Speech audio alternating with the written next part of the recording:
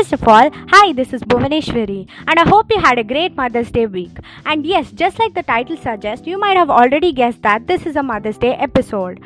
And you're absolutely right, it is. But before I recite the poem which I've written about my mother, I would like to say a few things about her.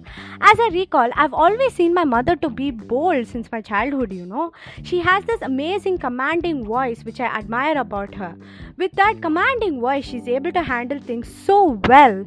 And other than that, her special quality is that if she aims to do something, she will do it without quitting, ultimately leading to her success. I guess over time, I should learn that from her. Moreover, she's an amazing caretaker and a cook, and I can't imagine a life without her. Her love and encouraging words is why I am here today. And to thank her, I would like to recite this poem for her. They say women are sweet and fragile, but they haven't seen you, mom, because from sunshine to storm, you have always been so strong. How do you do this, mom? How do you smile when everything goes wrong? I can never answer these questions, mom, but I can say my whole life long is that I love you, mom. And I hope you guys like this poem too. And I dedicate this for my mother, obviously.